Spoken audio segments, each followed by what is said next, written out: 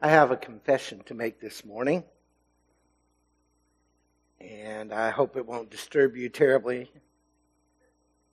But I must confess that this morning, our hymn for the day, In the Garden, used to be one of my least favorites. There was a point in my life, I was pretty young and fairly certain of everything. And I was stricken by how intensely personal this song is. There's a lot of, it's all about I and me in this song. The joy we share as we tarry there, none other has ever known. And I just thought, that's probably not great. But then I learned the story behind these intensely personal words. And folks, they are intense. And unless you truly understand what this song really is about, it can be a little off-putting. It was in 1912 that music publisher Dr. Adam Gable asked C. Austin Miles, who was a pharmacist by trade, who happened to write hymns, to write a hymn text that would be sympathetic in tone, breathing tenderness in every line, one that would bring hope to the hopeless, rest for the weary, and downy pillows to the dying beds. Now, there's something different about this song than any of the others we've looked at this time in our journey through these hymns. And it's not just the intensely personal. C. Austin Miles actually recorded, rather in depth, how this song came to be written. And it gave me a completely new perspective on the song.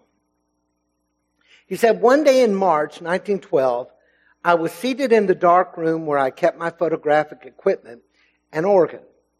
I drew my Bible toward me.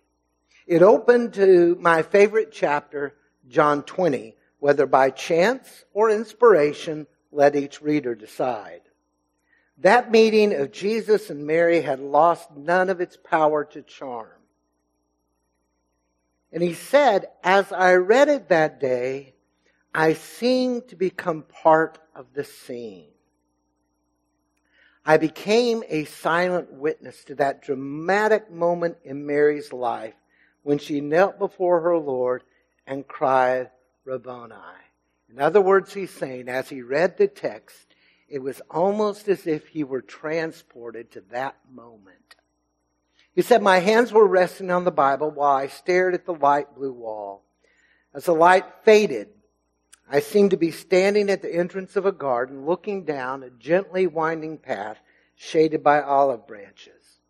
A woman in white, with head bowed, hand clasping at her throat, as if to choke back her sobs, walked slowly into the shadows. It was Mary. As she came to the tomb upon which she placed her hand, she bent over to look at it and then hurried away. John in flowing robe appeared, looking at the tomb. Then came Peter, who entered the tomb, followed slowly by John. As they departed, Mary reappeared, leaning her head upon her arm at the tomb. She wept. Turning herself, she saw Jesus. So did I. I knew it was he. She knelt before him with arms outstretched. Looking at his face, cried, Rabboni. I awakened in full light, gripping the Bible with muscles tense and nerves vibrating. Under the inspiration of this vision, I wrote as quickly as the words could be formed the poem exactly as it has since appeared.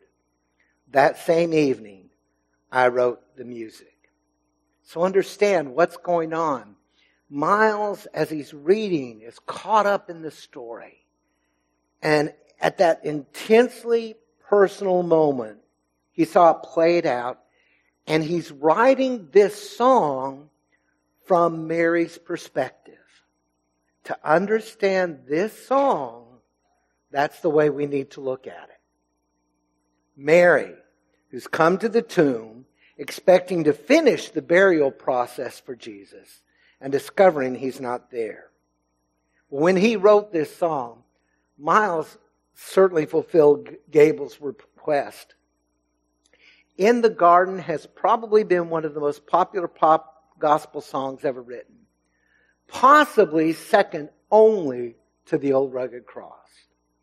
The hope that it is given in times of hopelessness, the rest it is given to the weary, and the comfort to the grieving is beyond comprehension. I'm pretty sure that at least one person in this room beside me has been in a funeral where this was the song chosen to bring comfort to the family. The inspiration comes from a passage of Scripture that is truly hopeful and comforting. So I ask you to please stand as we look at the text that inspired this gospel song. John 20, 10 through 18. Hear the word of the Lord. Then the disciples went back to their homes, but Mary stood outside the tomb crying. As she wept, she bent over to look into the tomb and saw two angels in white, seated where Jesus' body had been, one at the head and the other at the foot. They asked her, "Woman, why are you crying?" "They have taken my Lord away," she said, "and I don't know where they have put him." At this, she turned around and saw Jesus standing there. But she did not realize that it was Jesus. "Woman," he said, "why are you crying? Who is it you're looking for?" Thinking he was the gardener, she said, "Sir, if you've carried him away, tell me where you've put him, and I will get him." Jesus said to her, "Mary." She turned toward him and cried out in Aramaic, "Rabboni," which means teacher. Jesus said, "Do not hold on to me, for I have not yet returned to the Father. Go instead to my brothers and tell them I'm returning to my Father and your Father, to my God and your God." Mary Magdalene went to the disciples with the news, "I have seen the Lord." And she told them that he had said these things to her. May God bless the reading of His word, and you may be seated. In our text, the risen Lord appeared to Mary Magdalene. And in doing so is recorded one of the most beautiful passages in Scripture that point not just to Mary's hope, but eternal hope in Christ. You see, I believe that Christ is with us in the difficult times of life. He's here to give us life more abundantly than we could have ever dreamed. And today I want us to consider some certainties in life that are revealed in our text that will help us to see how the living Jesus can help us as we walk with Him in our own personal gardens of hopelessness. And I am going to warn you, the first two certainties you might not want to hear. So let's take a look at what God's Word reveals. It is a certainty that life will often bring disappointment.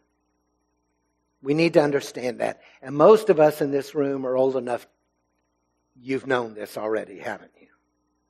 It is certainty that disappointment will come, no matter how much we hope it won't. It's important to see that all of Mary's hope in Jesus lay buried in a tomb. I had a professor, J. Terry Young. I was his fellow for a couple of years.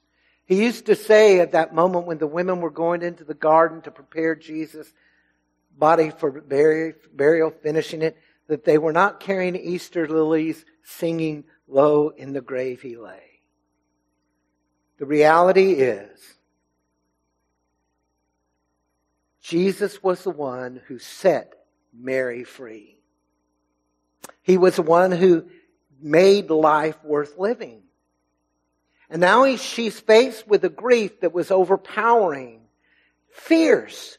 This one she had hoped to be Messiah, this one who had given her so much in life, was now gone.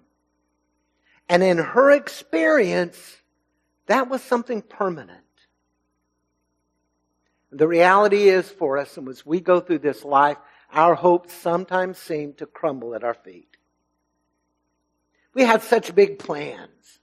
If I were to ask you how many of you today, well, over the age of 16, how many of you today can look back to what you thought you were going to be doing at 16 and you were in fact lived your life doing it? Not many. The reality is plans for financial security disappear in the presence of a weak economy. Marriages fail in spite of having pledges until death do us part. Health declines in the golden years. And all those things, all those plans we had about retirement and all that we would see and all that we would do. For some it comes true, but for others, those golden years aren't so carefree. Health issues and other things come along. Now what I'm going to tell you next, I do not want to sound like a platitude. I don't want it to sound like a Hallmark card. But it is a hope that we need to hold on to. Life can move forward in spite of our disappointments. Now, people handle disappointments very differently. Some will simply try to be strong and take life's blows. Invictus, one of the most arrogant poems ever written that maybe all of you had to read. My head is bloodied but unbowed. That's the way a lot of people try to face life. But after a while, if it gets bloodied enough, they bow.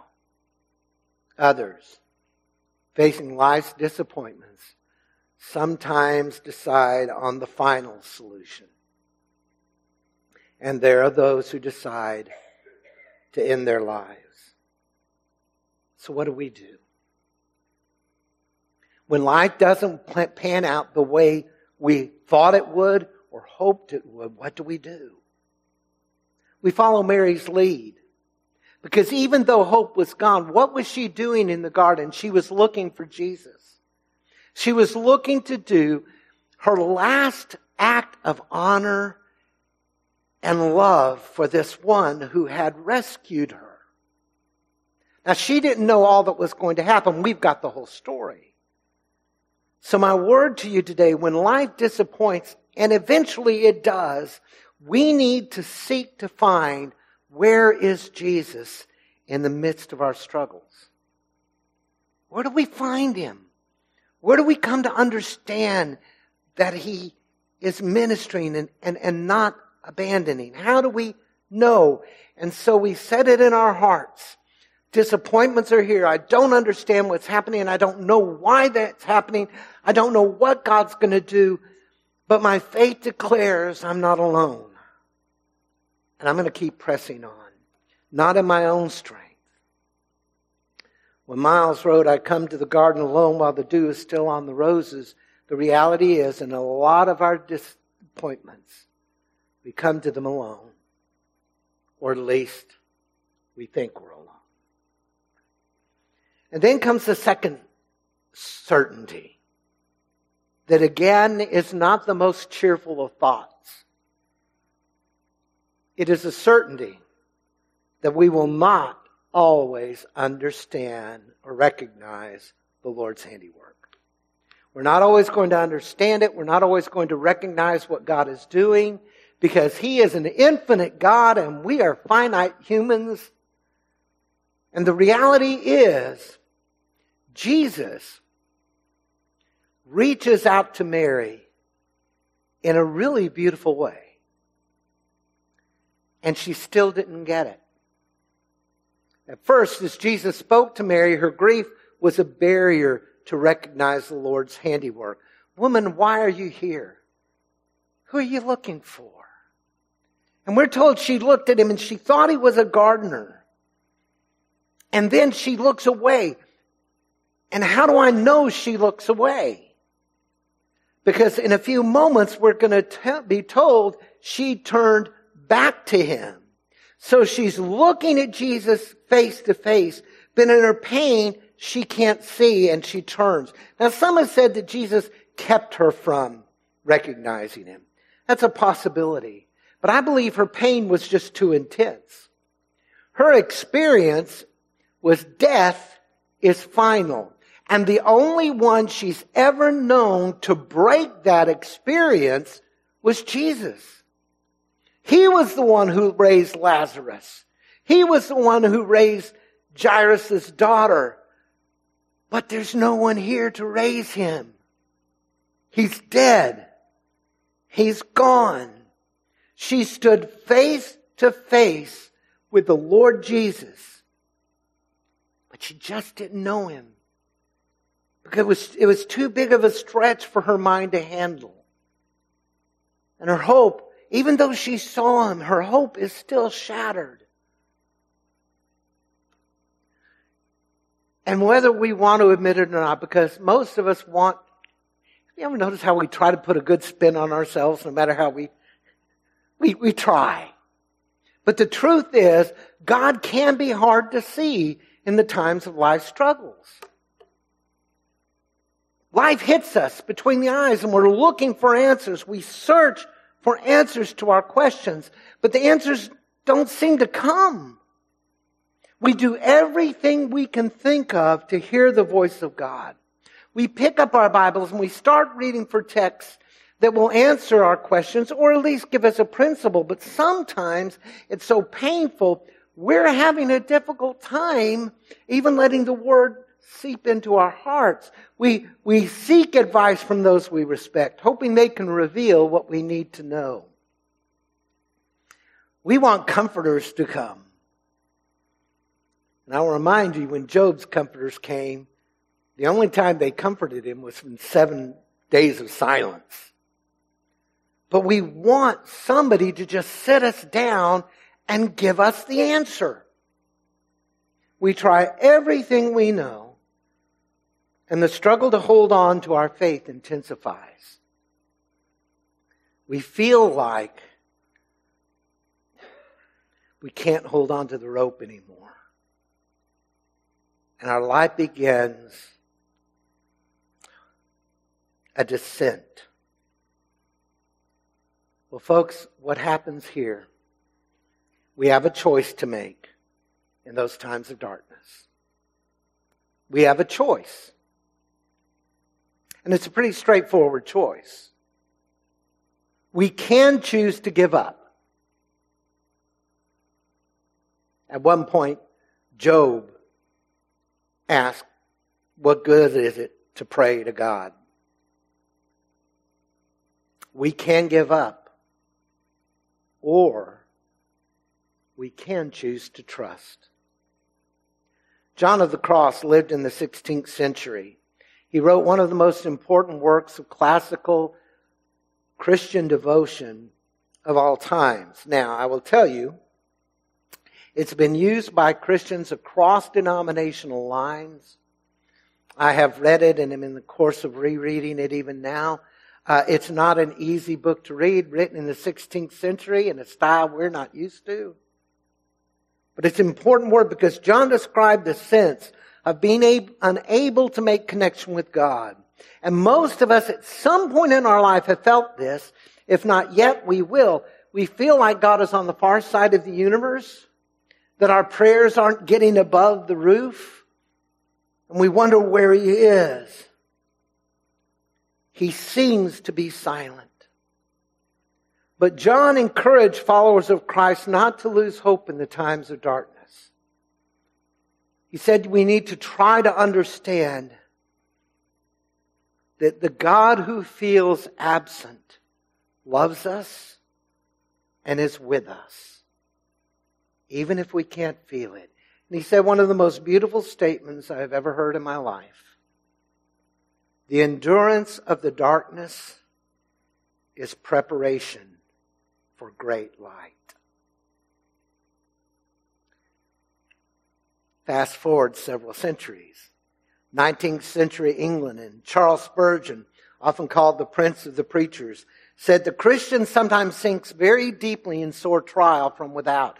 Every earthly prop is cut away. What then? Still underneath him are the everlasting arms. He cannot fall so deep in distress and affliction, but what the covenant grace of an ever faithful God will still encircle him. So when life is hard and it looks like there's no way out, let us choose to hold on to the truths we have come to know. That he has delivered us in the past. That he has made himself known to us. That he saved us.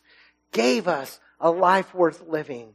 Let's hold on to the truths of how many times we've seen within the Word of God and in other people's lives, God come to the aid of his people. Let's hold on to truths we know, even if we can't feel them. Because the Bible says we walk by faith, not by sight. We hold on so that hope can be born. And if you've been waiting for me to break this line of thought, here it comes. It is a certainty that the Lord will always know us. This is one of the most beautiful and tender moments in Scripture. He had already asked her the question, who are you looking for? Why are you crying? But now, Jesus speaks again. And when Jesus spoke, he spoke and brought hope back into the life of the one he knew and loved. She is turned back to look in the empty tomb. And Jesus says one word. Mary. He calls her by name. And in that one moment, hearing him say her name, recognition floods into her heart and her life. Her Lord's alive, and she knows it. And she turns to him. He knew her grief. He knew her pain. He knew her sorrow, and he spoke peace into our heart. We need to understand this, folks. We need to truly grab hold of this. Regardless of our feelings, the Lord Jesus will never abandon us. He will never abandon us. He knows our fears. He knows our joys. He knows the very intentions of our hearts. And he knows when we've lost our hope. He knows when our faith has faltered. And in knowing all of that, he still loves us. Even knowing that our hope is just about gone, he loves us. And this one great truth can sustain us in the midst of the dark nights that challenge our faith. He knows me, he loves me, and he will not abandon me. Now, we may not understand what he will do. I've prayed many a prayer absolutely knowing what God needed to do. And I've prayed many a prayer he didn't do what I thought. He chose a different way. We may not understand what he will do. And we may not understand when he will act. I've told you before, I've been praying my entire adult life for a great awakening in this country. And it hasn't come. And I will continue to pray until God gives me a clear sign that it's too late or he takes me home. But we can affirm. Remember when I told you Job asked, what difference does it make to pray? Job who's being told by his friends, if you just repent, everything would be all right. And Job keeps insisting, I haven't done anything to repent from. This Job who I love the book. It says He never sinned with his lips. But at one point, and it's a paraphrase, but it's an accurate paraphrase, Job tells God, you need to come down here and talk with me. You've got some explaining to do. This same Job, who's lost everything, declares in a high water mark of the Old Testament, with an understanding and a wisdom that was light years above most of the people. Very few people had hope that there was anything after death but a shadowy existence. But in Job 19, 25 through 27, Job declared, I know that my Redeemer lives, and that in the end he will stand on the earth. And after my skin has been destroyed, yet in my flesh I will see God.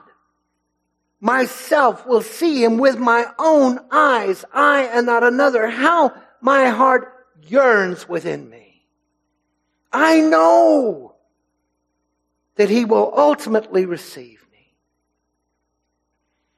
Paul Claudel, of our own time, said, Christ did not come to do away with suffering.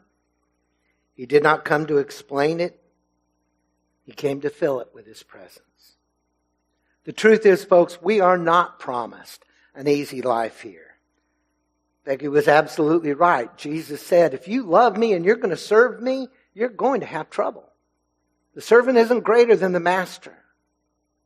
We are not exempt from the pain of life. But what we do have is a promise we see with Mary, and we hear in Miles' words. And he walks with me, and he talks with me, and he tells me, I am his own. He knows us. And finally, in a moment of incredibly godly wisdom, and why would he not have godly wisdom? He's God, very God. He looks at Mary and tells her one more thing that reveals our certainty. It is a certainty that Jesus will have a task for us to do. In the midst of our pain, in the midst of our sorrow, in the midst of our struggle, he'll have something for us to do. Now, the King James translation of verse 17 sounds harsh. Jesus saith unto her, touch me not, for I am not yet ascended to my Father. Don't touch me. Now, I will remind you, in the same book of John, shortly following this, he will look at Thomas, dear old doubting Thomas we call him, but all of them doubted, folks. All of them did. John is the only one who believed before he saw Jesus, but he had to see the grave closed to believe. He tells Thomas, touch me. So clearly, unless Jesus ascended right after he talked to Mary and came back, which the Bible does not indicate, we need to know there's a difference, and the difference is this. The word translated touch in verse 17 doesn't mean a casual touch. It doesn't mean reach out and put your hand on me. It means to seize, to cling to hold on to, as the NIV translates it. In other words, Mary is apparently at Jesus' feet with her arms wrapped around his legs like she's never going to let him go. I lost you once. I'm not losing you again.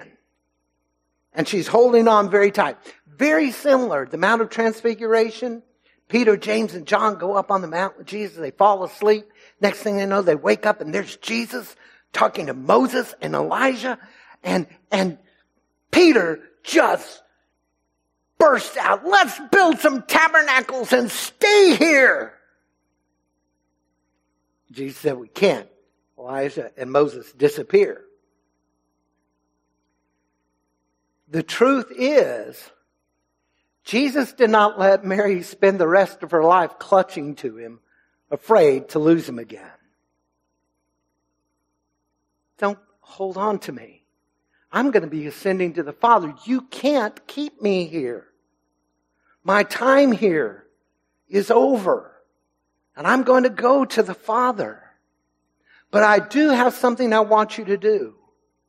You need to go to the disciples and tell them what you have seen and heard. Now notice, Jesus did not tell Mary, go and convince them I'm alive. Don't go and give them a 3-point sermon on how Jesus is resurrected. You just go and tell them what you've witnessed. And Mary eagerly did it. She ran back. He's alive. I've seen him. And he said this. Folks, what I think this tells us, something extremely important, we must not lose sight of who we are in the struggles, in the time of struggle. Now, I've already said we need to remember who Jesus is. We need to remember his love for us. But we need to remember who we are. Folks, we are sons and daughters of God Almighty. We have been brought into the family of God. We are disciples of Christ who have been promised life and that more abundantly. We are those who are called to press on to the prize laid before us, to keep moving forward, to keep reaching the goals that Christ sets before us. And when we do that, when we pursue to become all that God wants us to be, then we will find our meaning for life. We will find a reason. We may not have all the explanations, but we will come to understand at least this much. In all of this, God has been moving me forward. In all of this, he's been preparing me for the task he has called me to do in this world.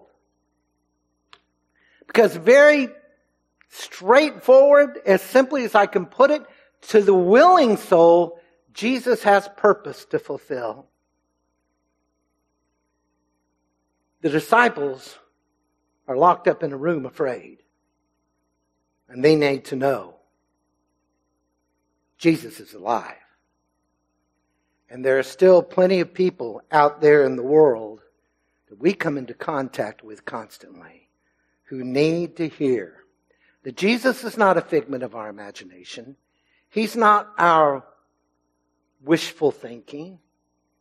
He is the risen Lord who gave his life that we could have life. And he lives. I know that he is living. There are many thirsty souls out there who need a drink of the living water.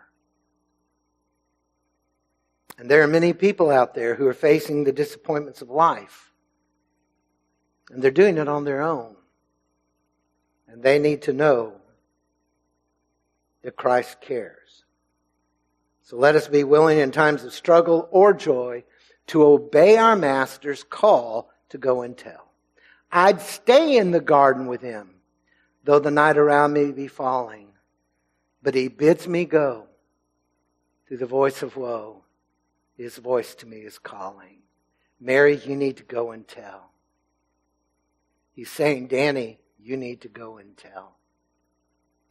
All of you, you need to go and tell. So today we're faced with the reality that life is often hard and cruel. We will all face disappointment. We can be sure of that, whether we like that or not. That's the way life works. We will all probably come, if you haven't already, face to face with doubt. Uncertainty of God's presence. But we must work beyond the doubts and reach out to the glorious certainty that Christ will always know and love us and always have a place for us in his plan. So, if you're hurting today, if you're in the midst of disappointment, your prayers have not been answered the way you wanted, you've been struggling with doubt, will you let Jesus minister to your brokenness?